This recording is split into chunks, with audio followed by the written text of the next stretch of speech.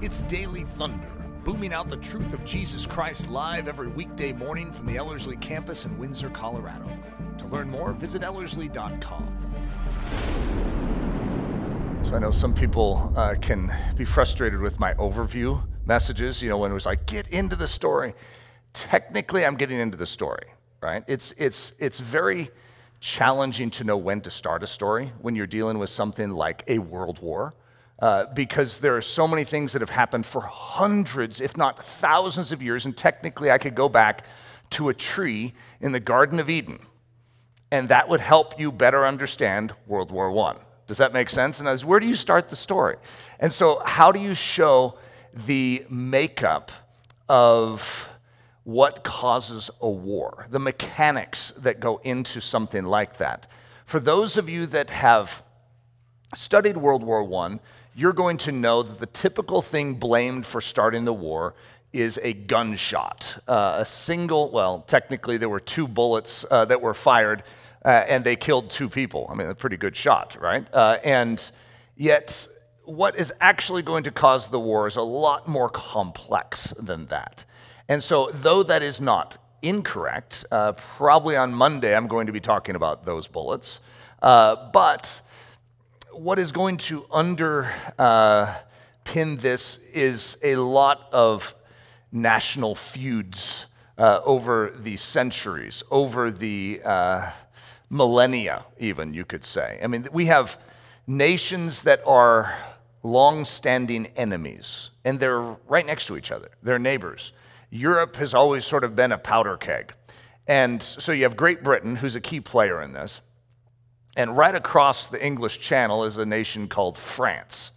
And those two have always very much disliked one another, okay? And that's part of it's like a humor amongst them. And so is the fact that they sneer at one another. They despise one another. And that's been an ongoing thing for generations. But then you have another feud, and France seems to be in the middle of both of these feuds. France is a neighbor to a territory that historically has been known as Prussia. And it is going to become a nation very recently, just 44 years before World War I, and it's called Germany. And these two do not like one another. They've been in a lot of fistfights, and they have a lot of bloody noses and a lot of black eyes because of it, and they remember them all. And so their most recent fracas was back in 1870, the Franco-Prussian War. And that is going to lay the seed and plant the seeds for what we're going to see in World War I. So, sorry to do all that to you. For those of you that could care less about things like that, I'm trying to keep this as applicable and as just sort of grippable as possible for your understanding. So you don't need to remember something like the Franco-Prussian War in 1870 to be able to understand what is taking place. However, I did mention it for all of you that are fascinated with things like that. This particular message is going to be called The Insecurity of William. I don't know if it was the last message, I described a character named Kaiser Wilhelm, and technically I've even been told that I mispronounced that, even though I get the Will may be correct, right? I think I've already warned you that my pronunciation of German and French, and of course if I try and say something in a British accent, it's going to bomb too. And I got a ton of that. The Americans don't get into this whole thing for a long time, and so until I can't use my good old-fashioned American accent for a long time now. When you start asking me about American names, I'm going to be really good at that. But the insecurity of William. So in this message, I'm going to take the Kaiser Wilhelm II. So he's like an emperor. He's a king. The word Kaiser, as I said before, comes from Caesar. And so this is in the age of kings. Most of the nations of Europe are still under the rulership and active rulership. It's not just the fact that, we have a king, but actually our parliament runs things. This is like, in some of these countries, the king actually is the king still. It's a weird thing. It's an old world system that is going to be coming into a new world, and that's World War I. It's the transition of old into new. And so in this message, I'm going to call Wilhelm William, and maybe I'm doing that just for my sake, okay? But also for some of you who might struggle with it too. It's like, who's that guy again? William's just a lot easier for us to wrap our mind around. So we're going to go back to 1910. World War I is going to start in August of 1914. Okay, so that gives you sort of a time frame here of where we're at. And there is a momentous watershed occasion that is going to take place on Earth. And that is a major leader in the world at this time is going to pass away. And that is the funeral of Edward VII, is May 20th, 1910. And it is a August, amazing, beautiful, noble royal occasion. And you have dignitaries, royals from all over the world that are going to come to this. And there's up to that point, there had never been anything like it. And since then, there has never been anything like it. I mean, it is a once in a world history sort of event because of the nature of things and who this man was at the time. And so now most of us, ironically, some of us have never even heard of Edward VII. And that's what's intriguing to me too, is the significance of this man's life. And because what followed is World War I, you immediately erase certain things and you forget them. Sort of like William II or Wilhelm II. Most of us have never heard of him. Why? Because of Hitler. It's like Hitler overwrote William II. William II is sort of the bad guy of World War I.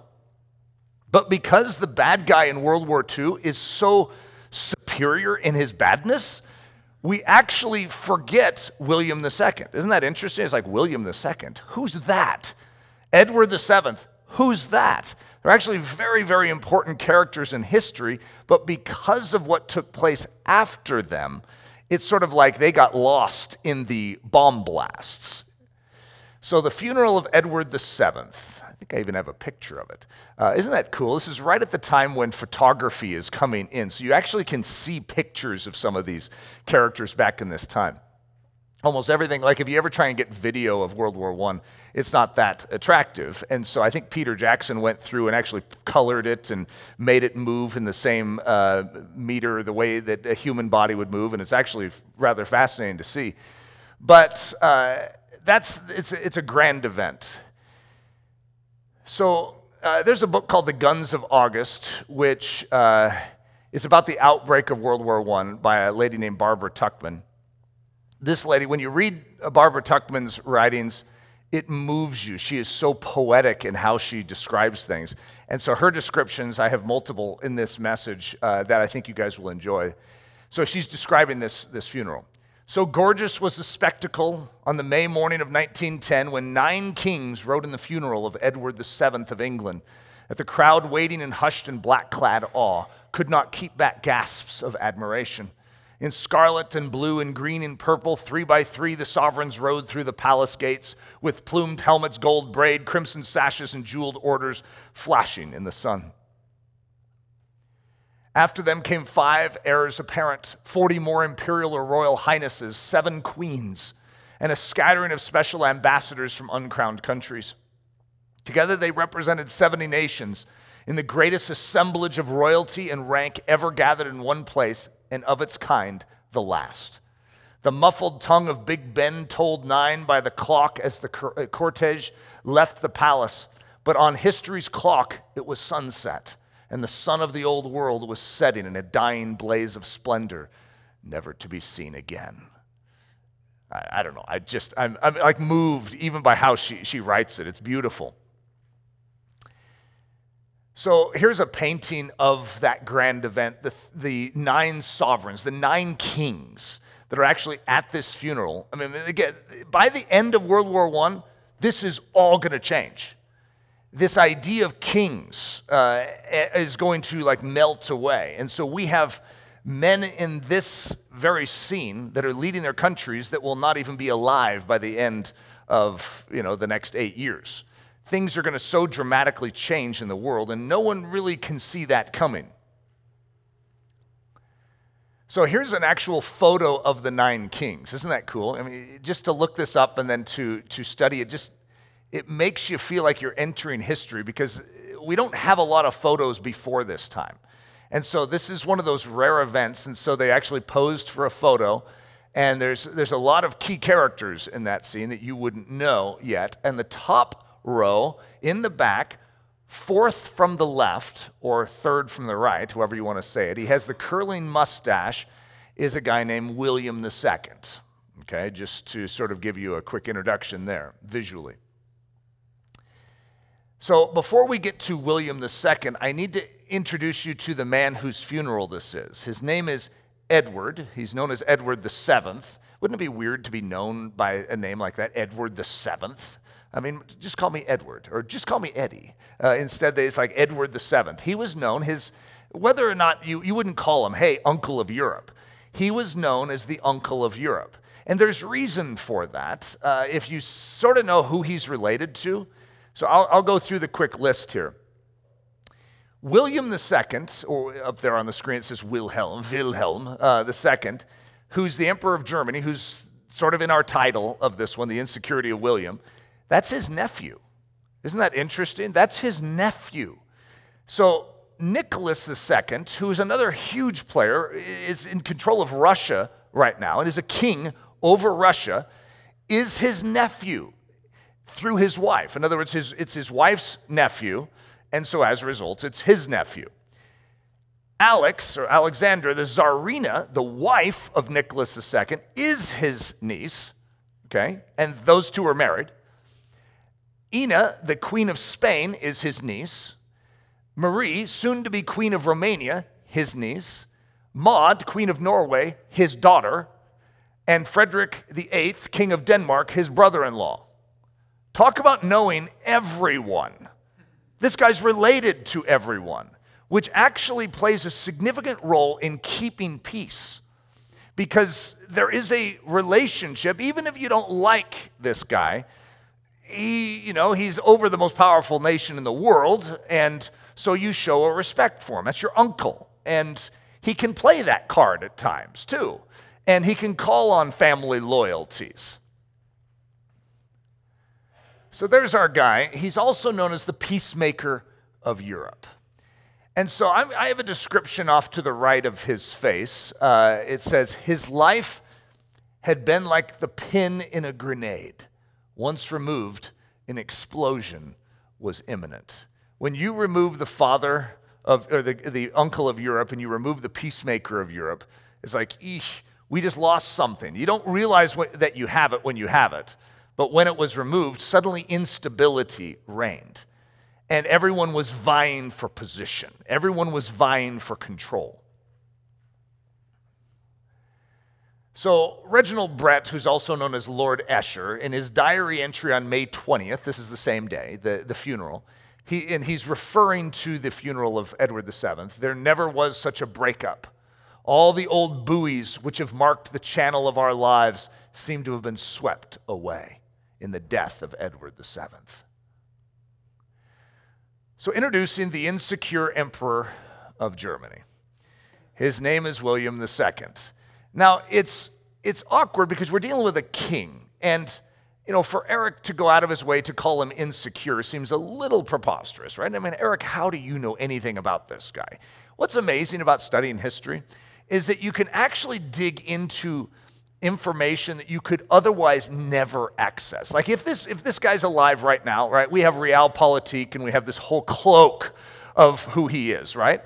But this man in history goes down because we have all the other people he's related to that have spent a lot of intimate time with him that know him extremely well. Think about that. We have a lot of access to a lot of good data here. And when you put that data together, you come up with the conclusion, this guy was very insecure. And my heart goes out to him. It really does. I feel for the guy. One of his arms didn't quite work right, and he needed help doing simple tasks at times. You could just sort of imagine how that could cause, a complex, right? But there's other complexes this guy has. He was described as conniving, scheming, indiscreet, insecure, poorly mannered, poorly educated, easily offended, and desirous to find respect at all costs. None of the other kings or queens liked him. In fact, they mocked and ridiculed him behind his back, and sometimes even to his face. Now, I just want you to stick yourself in William's shoes. And you're in charge of a country that is new on the scene. Germany has not been around for 44 years. These other countries have been around since, anyone can remember. I mean, we're talking Roman Empire days. And so it's like, you're the new guy on the block and you want to be treated with respect. Germany actually has something going for it. Germany is flourishing. Germany is growing faster. Its birth rate is higher than anyone else's. Its technological developments faster than anyone else's. Its cultural developments in the arts and in the sciences are exploding. They have the philosophers. They have the brains here. And guess who's leading them? Kaiser Wilhelm. Or William is what we're calling him, right? And wouldn't you want a little respect for that? Instead, he gets the sneers from everyone. Everyone mocks him and makes fun of him. And so he wants to be recognized. He wants to have his accomplishments, what he's doing, what his nation is doing, at least seen as, it's at least one of the elite nations here. You have to acknowledge that. So Barbara Tuchman says, envy of the older nations gnawed at him. He complained to Theodore Roosevelt that the English nobility on continental tours never visited Berlin, Berlin being the capital of his country, Germany, but always went to Paris. Why would they go to Paris? They should come to Berlin. He felt unappreciated. So there's a whole bunch of baits as you listen to this to recognize yourself in this. It is really interesting, the human propensity to feel this, to feel overlooked, to feel underappreciated. And the response that William has, I'm just going to prep you, is not good. And it's going to lead to World War I, which is why I'm giving this little segment. In other words, to let you understand how things work, even in the hearts and minds of men. If William is just you or me, then his insecurity may not lead to a world war, but he happens to be in the position of a monarch, as a king. So here's Alexander III. Look at that guy. The Tsar of Russia before Nicholas II. So this is like Nicholas II's dad. Okay? And when he did not like William II, and so when he talked with William, he would not look him in the face. He would turn his back to him and sneer at him over his shoulder. And as one of the quotes that he has given is, William is a poorly educated boy. That was his statement. That's like the greatest put down you could give to a Kaiser of what he would consider the most well-educated country. Okay, so this is like the ultimate slap in the face. He will not even look him in the face because he looks at William as so far beneath him. Could you imagine how that would make you feel if you're the king of what you consider to be the greatest country in the world? And that king won't even look you in the face. He sneers at you over his shoulder and calls you poorly educated? Okay, I don't know if you're sort of seeing the spiked punch here. So I'm going to go back in my own history and remember Marco. Okay, I had a summer, and by the way, that is a cloaked name, but I had a summer with a little boy named Marco. And it's interesting, which is why I think I have an extra sensitivity to William, because I see something. I recognize that God's perspective and his desire to help little William is real. And yet little William has to receive the help. Because when you go through trauma in your life, it has a tendency to mess with you. So let me share with you what happened in my summer with Marco. His parents' marriage was falling apart. His world was crumbling around him. He was extra small for his age. Okay, can you feel all this? He was constantly badgered by his schoolmates and made fun of. And now he was spending the summer with me. Okay, I don't know how many of you want to sign up for a summer with Marco, right? You have one who is insecure and who is always hearing about his failings and whose world is falling apart. And so what is the response in a typical little guy like that? He never stopped talking all summer. Even when we went to the movies, he was yammering during the movie. In fact, when he talked, he always talked about how amazing he was. Always. I was always hearing about the virtues of Marco. He talked of his talents, his smarts, his accomplishments. And then, to contrast that, he criticized me at every turn, finding fault in everything I did. It was the most irritating summer of my life. Now, I have a totally different perspective on that now than I did then. When I'm just a young teenager, this is like hell on earth to spend time with Marco. However, I have a deep well of compassion now that I have perspective, and of course I've been transformed by Christ. But at the same time, you can understand how the other royals would feel when they were around Marco of 1910 or all the way to 1914. That's William II right there. This is him. He feels this, and he's always talking up his strengths, and he's criticized. When he gets together with you and you're another king, he's going to tell you all your faults, and then he's going to brag about Germany, and then he's going to wonder why no one likes him.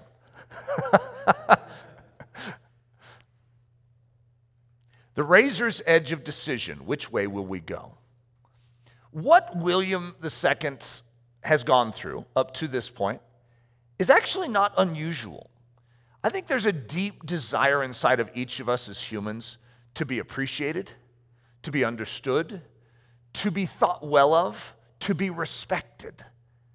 And so when things that we work hard at and we are even good at are not seen but overlooked, and then our fault is noticed, what do we have a tendency to do? We have a tendency to go through a certain inner convulsion, and we want to prove that we are better than what they think. And this is a human thing. It just is. And one of the most important things in my life, as I stepped into ministry, I began to realize that I received a tremendous amount of criticism. See, when I was growing up, I would be criticized every now and then. Yes, it happened. But I also got a lot of pats on the back. And a lot of people proud of me because I was doing things that made sense to the world. But when I started following Jesus, everything sort of went cattywampus. And I wasn't really prepared for the high levels, the high volume of criticism in my life. And it was very difficult for me. And I spent a lot of time stewing. It's like, God, I want you to do this in my life so that you can prove to them that what I did was a good decision. I need you to prove to them and shut them up. It was a very real, almost like volcanic type of thing, emotion that I was feeling, where I wanted God to prove. I wanted that moment, where I'm standing on the pedestal with the gold medal hanging around my neck and they're playing the national anthem, and then I can look out at that one person that said, you'll never amount to anything, or what you're doing is wrong, and I could look at them and smirk. It's like, oh, that would feel good. However, that's the wrong direction to go. You see, our soul is vulnerable, and I don't remember which message it was. Maybe it was the last one. I was talking about the razor's edge and how we handle the razor's edge. We can tip in the wrong way and go towards cynicism when our earthly authority is unhealthy. And we can then begin to question everything. We question God. We question His Word because our earthly authority was off kilter. The same is true when the world around us finds fault with us instead of gives us plaudits that we crave.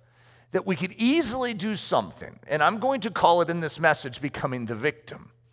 And when you become the victim, it's a dangerous path to go down. So the razor's edge of decision, which way will we go? So I'll give you two different things. Disillusionment is what we talked about in the last message. Do we go the cynic's route or do we go the believer's route? You see, as Christians, when you face a challenge or something that seems to say, oh, look, God forgot you, or look, God has failed you, it's a very critical moment for you that you freshly apply yourself to the truth and say, but I believe my God. But I believe my God. And even when, remember Job and his trial, it's like even his wife is saying, curse God and die. And instead he falls down on his knees and worships God. That is what changes the world. And yet we're all susceptible to going in the wrong direction and listening to Job's wife. Then when it comes to what William II is going through in this message, this voice of diminishment. Do we go the victim's route or do we go the victor's route? We have a victim mentality that has strangled so many people that I know. I mean, it is a it starts with self-pity. And you nurse your self-pity and you talk to yourself about the fact that they're wrong, that you deserve something more. Can you believe they did that to you? And that victim mentality cripples your spiritual life almost faster than anything else. I would say it's one of the most deadly things you could ever get close to. What William is messing with here is not just going to destroy his life, it's going to destroy his country. It's not just going to destroy his country, it's going to destroy the world. World War I is a direct result of William's insecurity. Isn't that an amazing statement? So introducing the encircled emperor of Germany. So this term encircled is a very, very big deal to a German. For those of you that did not grow up in this time and you don't understand what the Germans were going through, look, they're building up military power and everyone around them hates them. They don't just hate their emperor, they hate them. And they feel it. It's not just William that has an insecurity complex, it's the entire German nation. And what do they feel? They feel like everyone's out to get them. They feel, and for good reason, that they're surrounded. Why? Because they are. Their nation is surrounded. That's just the nature of where they are, where they're located geographically. So we're looking at a map of Europe in 1914, and you're going to notice Germany is the topmost red country. It looks sort of like the head of a horse. Okay, you have to sort of, I don't know if that's clear enough for you on this screen that I'm looking at, but you'll notice the three reddish, purplish countries up there are all going to be what's going to be called the Central Powers. They were in agreement, even before World War I, that if any of the other ones of them were ever attacked or ever under duress, then the other ones would come to their aid in war. Okay, and then you're going to see the blue countries. They were also in league. They were an entente, is what it's called. It's like they have a treaty together that if one of them is attacked, the other ones will come to their aid. The treaty between the United Kingdom and France was more of a handshake sort of deal, which is one of the delicate points at the very beginning of this war, when France is attacked, of if the United Kingdom will come in. But you see all those dots around? Those are going to be the key countries involved in this conflict. But Germany, you can sort of see it. I mean, look, there's a lot of hostility all around it. Okay, if Russia chooses to come against them and then France is like, hey, yeah, let's get our piece of this too, and the United Kingdom, none of them really are happy with Germany at this point, right? It's like they could all have Germany for dinner. And so you can understand how they could feel a little insecure in their position. So, oops, sorry guys. So I'm not going to try and speak the German up there. If I do, someone in here is going to speak it better than, someone's going to be fluent in German, or someone listen to the podcast, and then I'll get some kind of note about it. But I do have it up there for those of you that do speak German, and you can say it to yourself, mutter it to yourself. But it means encirclement. And Germany was always fearful of encirclement. Like even William's dad, on his deathbed, is talking about a war on two fronts, as is his final words. It's like, what was his final words? Oh, he was talking about, defending Germany on two fronts, which means, Russia and France on the other side. This is like all they think about in this country. So here Barbara Tuchman said, he had come to bury Edward his bane. So now we're talking about William showing up at Edward VII's funeral. And he has come to bury Edward his bane, which means the pain in his side. As William conceived it of Edward, the arch plotter, as William conceived it of Germany's encirclement. He was convinced that Edward was the plotter, the mastermind behind encircling Germany. Edward, his mother's brother, whom he could neither bully nor impress, whose fat figure cast a shadow between Germany and the sun. He was so happy to have this guy out. He can't act like he's happy, right, at the funeral, but he's happy. So here's William II. This is what he said of Edward. He, Edward VII, is Satan. You cannot imagine what a Satan he is. How would you like to have a quote like that lingering around? You see, William was not very discreet. Do you guys know what discreet means? You know, where you watch your words and you don't say them when you shouldn't and you don't say certain things like that. That isn't going to breed really healthy international relations, right? With your uncle, nonetheless. So Barbara Tuchman says, happily, the encircler, he's speaking of Edward, he's known as the encircler to William, was now dead and replaced by George, who the Kaiser told Theodore Roosevelt a few days before the funeral was a very nice boy of 45, 6 years younger than the Kaiser. The Kaiser liked having a younger guy as the king, as opposed to his uncle, and he sort of felt like he had more power then. He is a thorough Englishman and hates all foreigners, but I do not mind that as long as he does not hate Germans more than the other foreigners. This is a fascinating little piece, too. Alongside George, this is as they're riding amongst the 9 sovereigns. Alongside George, William now rode confidently, saluting as he passed the regimental colors of the 1st Royal Dragoons, of which he was honorary colonel. Once he had distributed photographs of himself wearing their uniform with the Delphic inscription written above his signature, "I bide my time." Today his time had come. He was supreme in Europe. So he had passed around this photograph with this Delphic meaning like hidden, like mysterious. What does that mean? This Delphic inscription saying, "I bide my time." And that's exactly what he was doing. He's waiting for the point when he's going to take his premier position in Europe. Europe should belong to the German. That's the way the Germans think. And all of this encirclement, we're going to stop this. And we're going to fight. This is their mentality. Everyone else is like, hey, could we just have peace? We are going to fight for what is ours. And so you see this mentality, which is springing forth from a tremendous insecurity and a lack of respect. They want to gain that respect. So introducing the victim emperor of Germany. There's our guy again, by the way. I keep sticking his face up there, just in case you forgot from the last time I stuck his face up there. William II. So this is a made-up quote, but this, in a sort of way, summarizes everything I've studied about the guy. And that is, if everyone is out to get me, I'm going to get them first. Now, here's a real quote. This is something he spoke, and I'm going to say indiscreetly, to the King of Italy, because now we hear it. So the King of Italy is like, yeah, Kaiser Wilhelm said this to me. All the long years of my reign, my colleagues, the monarchs of Europe, have paid no attention to what I have to say. Soon, with my great navy to endorse my words, they will be more respectful. See, I don't know if you guys can feel World War I about to take place here, because we have a tinderbox right in the middle of it. We have someone who's very insecure. But there's more to it than that. Barbara Tuchman says it this way: the same sentiments ran through William's whole nation, which suffered, like their emperor, from a terrible need for recognition. Pulsing with energy and ambition, conscious of strength, they felt entitled to rule and cheated that the world did not acknowledge their title.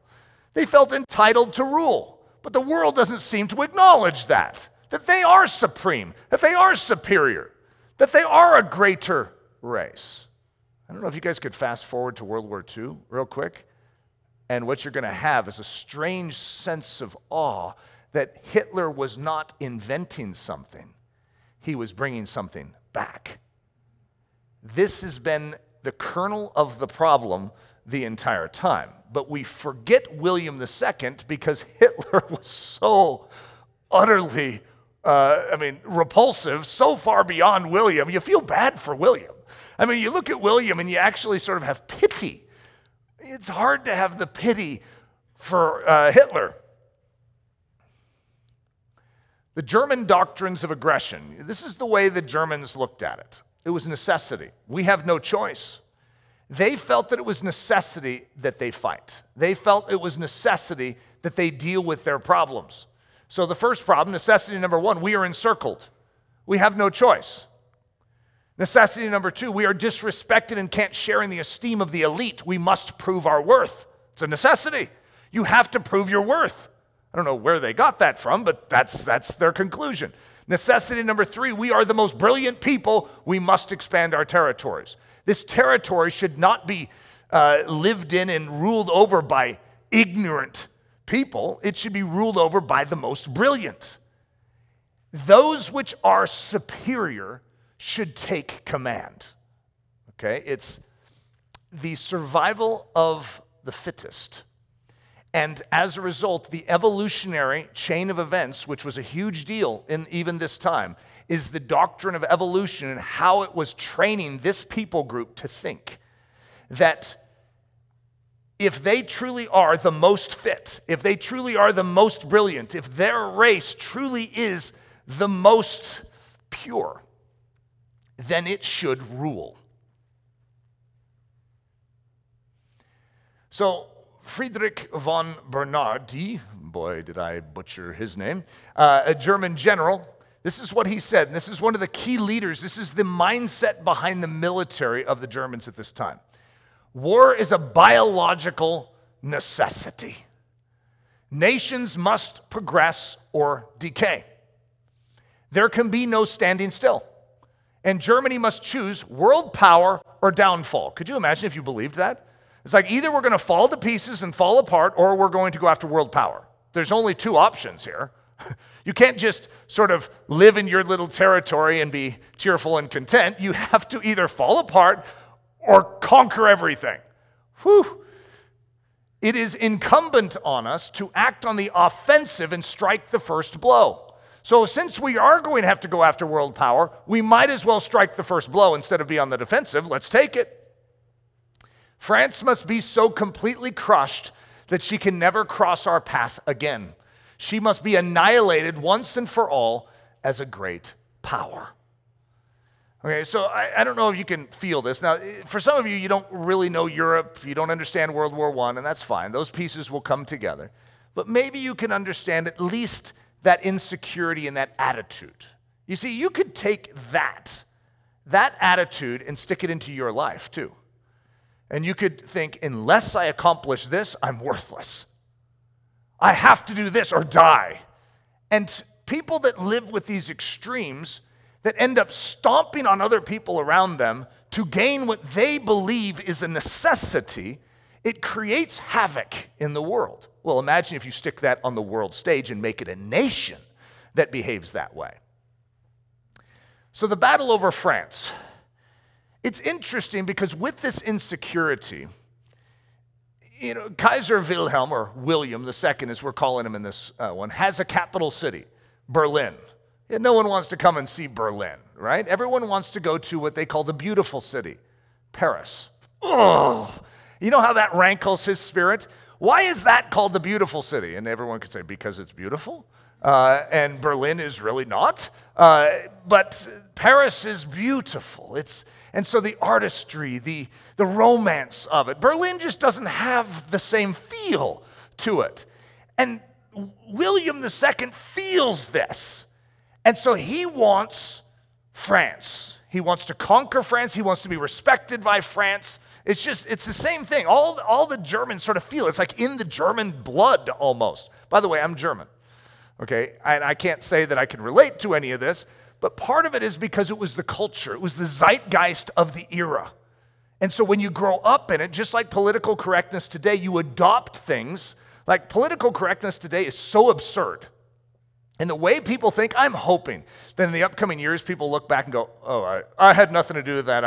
I didn't think that. I mean, people had that thought, but I didn't have that thought.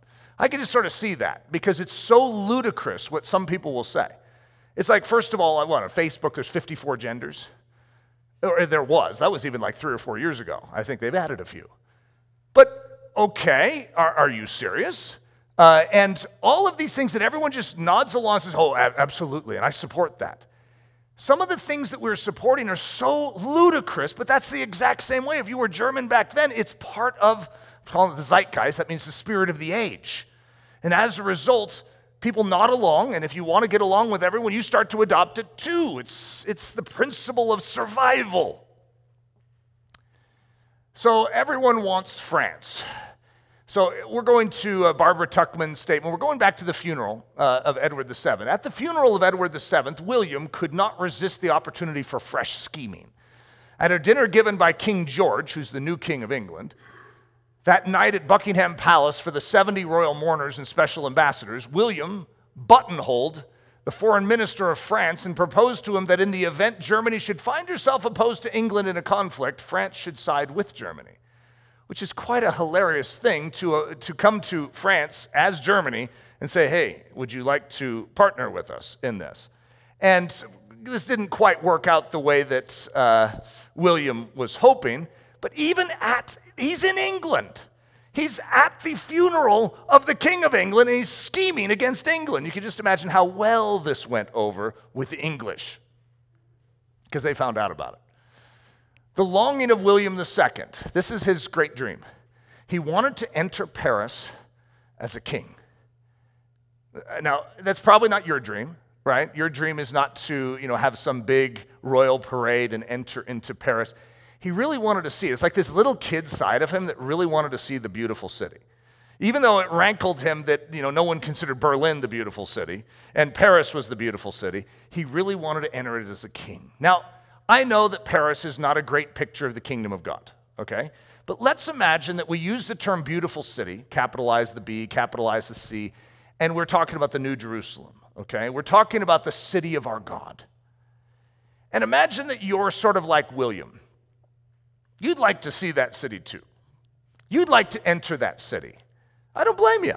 I want to go to heaven. I want to spend eternity with Jesus Christ.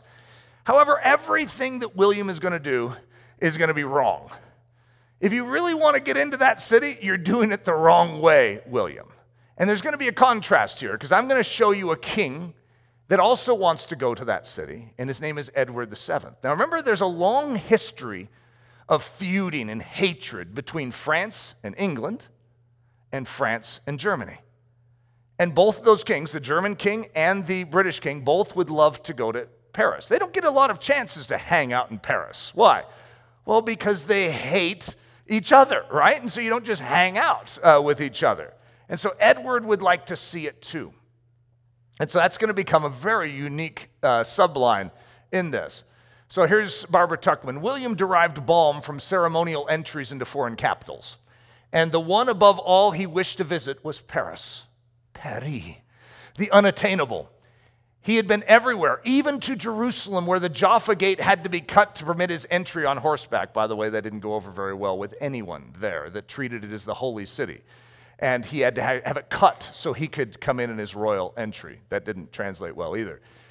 But Paris, the center of all that was beautiful, all that was desirable, all that Berlin was not, remained closed to him.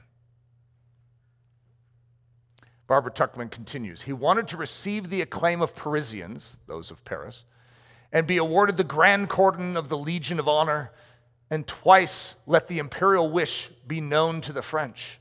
He'd hinted, he'd drop it in conversations. No invitation ever came. It's tough when that's your life ambition. I want to enter Paris as a king.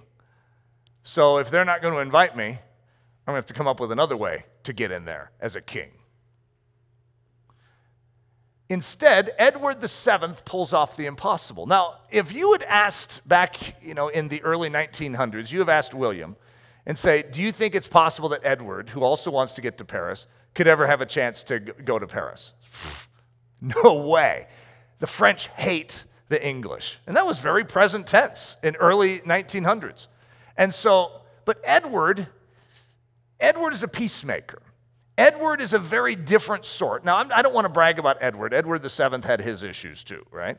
However, he had something going for him that is a great parallel when we create a kingdom parallel. And that is that he is a people lover. He cares about you. He genuinely does. He likes people. And he likes the French. Yeah, they don't like him, but he understands that. He says, we've had bad blood between us for centuries. What if I just come in and show them that I like them? What would happen? This is what he does. He humbles himself. He's the king, the most powerful man in the world, arguably. And he is going to come humble himself, and come into France and pay it compliments and express, in a sense, his sorrow for the way that they've been treated. So instead, Edward VII pulls off the impossible. He gets to enter the beautiful city. That's how frustrating this would be to William. In 1903, Edward went to Paris, disregarding advice that an official state visit would find a cold welcome. On his arrival, the crowds were sullen and silent, except for a few taunting cries of "Long live the Boers," which the king ignored. To a worried aide who muttered, "The French don't like us," he replied, "Why should they?" Isn't that an insightful statement? Why should they? We've given them nothing to like. We've always given them the cold shoulder too. So what does he do? He gives them a winsome warmth. And in all of history, this has to rank up there as one of the most incredible, extraordinary turns of events, especially if you know the long feud between Britain and France, is Edward VII goes in and spends some days just basically washing the feet of a nation. And when he leaves and continued bowing and smiling from his carriage, and then listen to this. When Edward left, now I just skipped a whole bunch, I know. The crowds now shouted, "Long live the king." They want Edward to live long? Why would they want Edward to live long? Something has transformed. I have a Belgian diplomat that said, "Seldom has such a complete change of attitude been seen as that which has taken place in this country. Edward has won the hearts of all the French." Whoa! How did that just happen? Now just imagine how William's feeling about it, okay? Because that's impossible. I've always wanted that. What is the difference between Edward VII and William II? So the ivory wall. I use this illustration a lot, and it's a very, very important one for me to really grip what it means to enter into the kingdom of heaven. So let's imagine we have an ivory wall in front of us. I mean, multiple feet thick, okay? And on the other side is the beautiful city, okay? The kingdom of heaven, the New Jerusalem. You want in. You want to participate in that. And so you're thinking, I need to get past this wall. And so you try and climb it. Well, that's going to be hard. First of all, it's ivory, and it's not the easiest thing to climb. But secondly, it goes 10 million miles high. Okay, that does pose a problem. And so, okay, I'll go around the right side. Well, that's a good idea, good thinking, but however, it goes 10 million miles to the right. Okay, I'll go around the left. Sorry, it goes 10 million miles to the left. Well, then I'll dig underneath it. I like your aggressiveness. It's really good. However, this ivory wall goes 10 million miles into the dirt. I know you're thinking, boy, that's a lot of dirt. In other words, it's an impossible task to get through this wall. And yet your desire is to get to the other side. But did I mention there is one way to get through? Right where the dirt meets the ivory wall, there's this little hole that's just big enough that if you strip your life of everything and give it all up and get on your face, you can wiggle in. You see, the entry into this kingdom is humility. That is the only way in. And if you try in any other way to access that grand environment, it's forbidden. And so what we see in this story is a profound picture of that without trying to give too many plaudits to Edward VII, because I'm sure if you guys start digging into his life, you'll be like, well, Eric, are you saying he's a picture of the Christian life that's humble? I'm saying he has something that is demonstrated in contrast with William II in this story that is quite profound. The key to the beautiful city, it's humility. Edward II is going to use it. And as a result, he's going to have access to the French. And get this, in World War I and in World War II, those two wars will start with the French and the British allies. Now, World War II, they're going to fall to pieces, and that's a whole different story. However, they are going to be an ally of their ancient enemy, the British. That's amazing. Why? Because of Edward. That's a remarkable statement. The key to being repulsed by the beautiful city, I can give it to you guys. It's pretty easy, and you'll always be kept out of the beautiful city if you use it. It's pride. Barbara Tuchman says it this way: he could enter Alsace and make speeches glorifying, this is speaking of William, William could enter Alsace and make speeches glorifying the victory of 1870. He could lead parades through Metz and Lorraine, but it is perhaps the saddest story of the fate of kings that William lived to be 82 and died without seeing Paris. Isn't that an amazing statement? I mean, I feel for the guy, but he was going about it the wrong way. The making of the Hun. I don't know if you've ever heard the term Hun, but in both World War I and World War II, the Germans are going to be known as the Hun, which, by the way, is not a compliment. In history, Attila the Hun, he was sort of the king of the Hun, they were the most gruesome, most barbaric of warriors. Oh, they were good warriors. However, they were barbaric. And where does this come from? Well, this comes from William II. So I'm going to say it this way.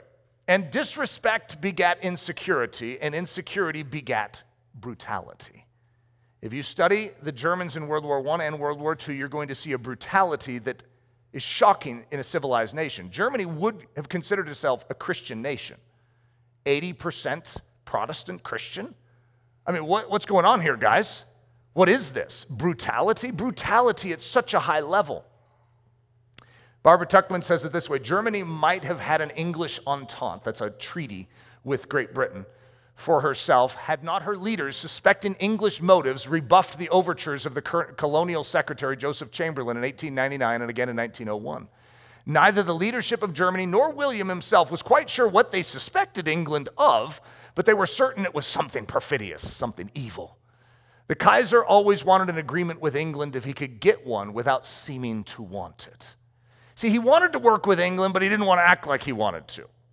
And as a result, their pride, even when England came to them and said, we'd like to enter into a compact with you, so we have a treaty with you to protect one another, they knew England was up to something. They're trying to encircle us. And so as a result, they repulsed it. Here's William II. This is his speech to his troops as they headed off in 1900 to China for the Boxer Rebellion. Should you encounter the enemy, he will be defeated. No quarter will be given. Prisoners will not be taken. Whoever falls into your hands is forfeited. Just as 1,000 years ago, the Huns under their king Attila made a name for themselves, one that even today makes them seem mighty in history and legend. May the name German be affirmed by you in such a way in China that no Chinese will ever again dare to look cross-eyed at a German. And thanks to that wonderful speech, the Germans will be known as the Hun in both World War I and World War II, which, by the way, for the rest of the Western world, that is not a compliment. Napoleon said Prussia, which we know now as Germany in this story, was hatched from a cannonball. Of course, I always look at Napoleon and wonder if he was hatched from a cannonball. So it's like the pot calling the kettle black. Georges, he's the French Prime Minister, Clemenceau. I'm going to mispronounce these names.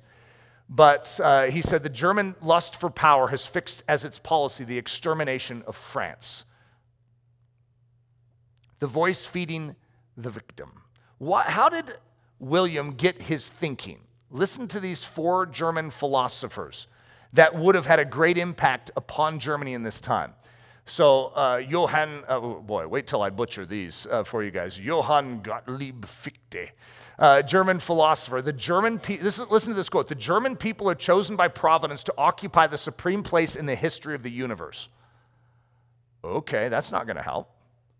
How about this? Wilhelm Friedrich Hegel, German philosopher. He said this: the Germans will lead the world to a glorious destiny of compulsory Kultur. That's culture, as we would understand it, the way a culture works. Friedrich Nietzsche, German philosopher. Supermen, Germans, are above ordinary controls. Heinrich von Treitschke, political writer. The increase of power is the highest moral duty of the state, of the whole German people. The increase of power is the highest moral duty. So you recognize what is hatching here. What is hatching is the beginnings of a world war. What's underneath the surface? The victim inevitably is nursing a deep and boiling resentment.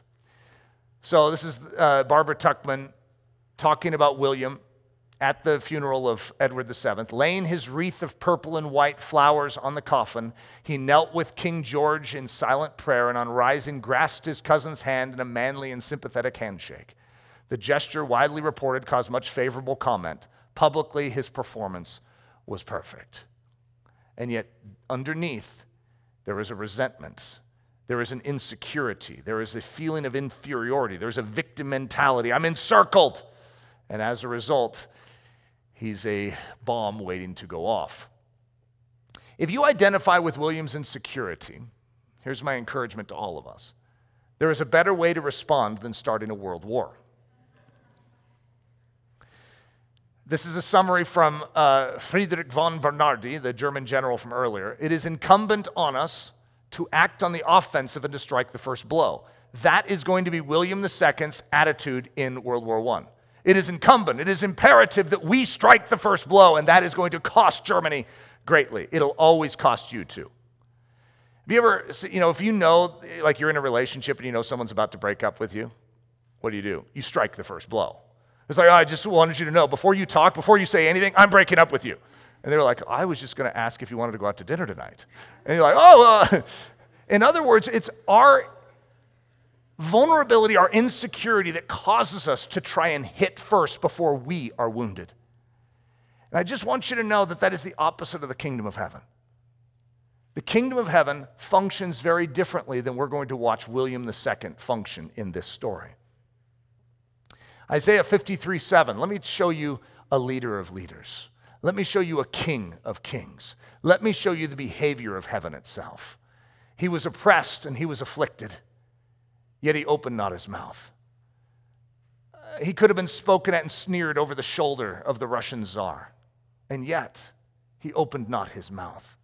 He was led as a lamb to the slaughter, and as a sheep before its shearers is silent, so he opened not his mouth. Look at these scriptures. And this is in the New Testament now, Matthew 27:12. And while he was being accused by the chief priests and elders, he answered nothing. And then Mark 14:61, but he kept silent and answered nothing. And then Mark 15:5, but Jesus still answered nothing, so that Pilate marveled. Then he questioned him. This is Luke 23:9. Then he questioned him with many words, but he answered him nothing. When Jesus was reviled, he did not revile in return. When he suffered, he did not threaten, but committed himself to him who judges righteously. 1 Peter 2:23. And of course, the picture of all pictures is Christ in his attitude at the cross, where here he is, the King of all kings. If there's anyone deserving of respect, if there's anyone deserving of praise and adoration and worship, the praise and adoration and worship that William II feels that he deserves, if there was anyone that is deserving of it, his name is Jesus Christ. And yet, he humbled himself. And in that humbling, he is actually going to change history. You see, when we rise up in arrogance, when we rise up in pride, we destroy. But when we follow a Christ pattern, I don't know what is taking place in your life, and I don't know what voices may be speaking to you, but there is a voice of diminishment that has accompanied my life for decades. Shut up, Ludi. What you're doing is accomplishing nothing. It's a pretty good argument, too, because since I started in ministry, the world has gotten worse. Shut up. Give up. You've expired. You're way past your prime. No one actually wants to hear you. I hear these things all the time. And I could, on that razor's edge, fall into the direction of the victim. God, I was just trying to serve, doing my best. And all I've been fed is diminishment and discouragement and hardship. And my spiritual life will dry up as quickly as I do it.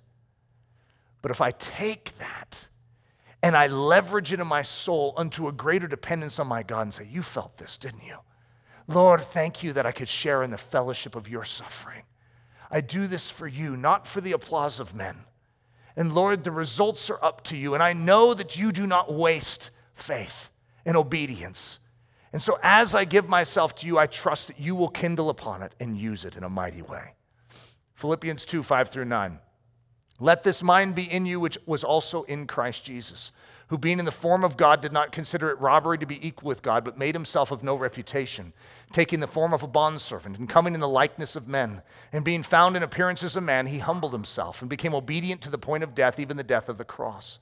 Listen to this. What is the result of this? What is the result of humility? Therefore, God also has highly exalted him and given him the name which is above every name.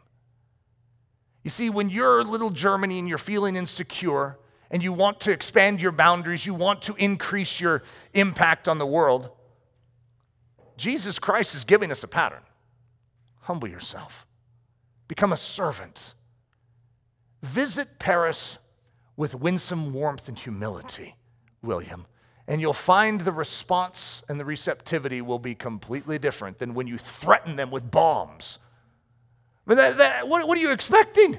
And yet so many of us approach our life in the wrong, inverted fashion. Let's adopt the Jesus model. Father, we ask for your grace in this. We ask that you would touch that one part of us that is vulnerable to the William insecurity, the William diminishment. And Lord, I pray that the victim mentality would not be able to latch onto us, but that we would find ourselves and identify ourselves in the victor, Jesus Christ, and that we would learn humility, that the Holy Spirit would work in us to bring us low so that we could share in your high work. It's in the precious name of Jesus that we pray this. Amen. Daily Thunder is a listener-supported production of Ellerslie Discipleship Training. At Ellerslie, we are laboring to rouse the Church of Jesus Christ out of its lethargy and build brave-hearted Christians for such a time as this. Daily Thunder episodes are released every day, Monday through Friday, from our campus in Windsor, Colorado. And our weekly sermon is delivered live at 9 a.m. on Sunday mornings with a delayed live stream available at noon Mountain Time. Go to ellerslie.com/daily to get all the details. Thanks for listening.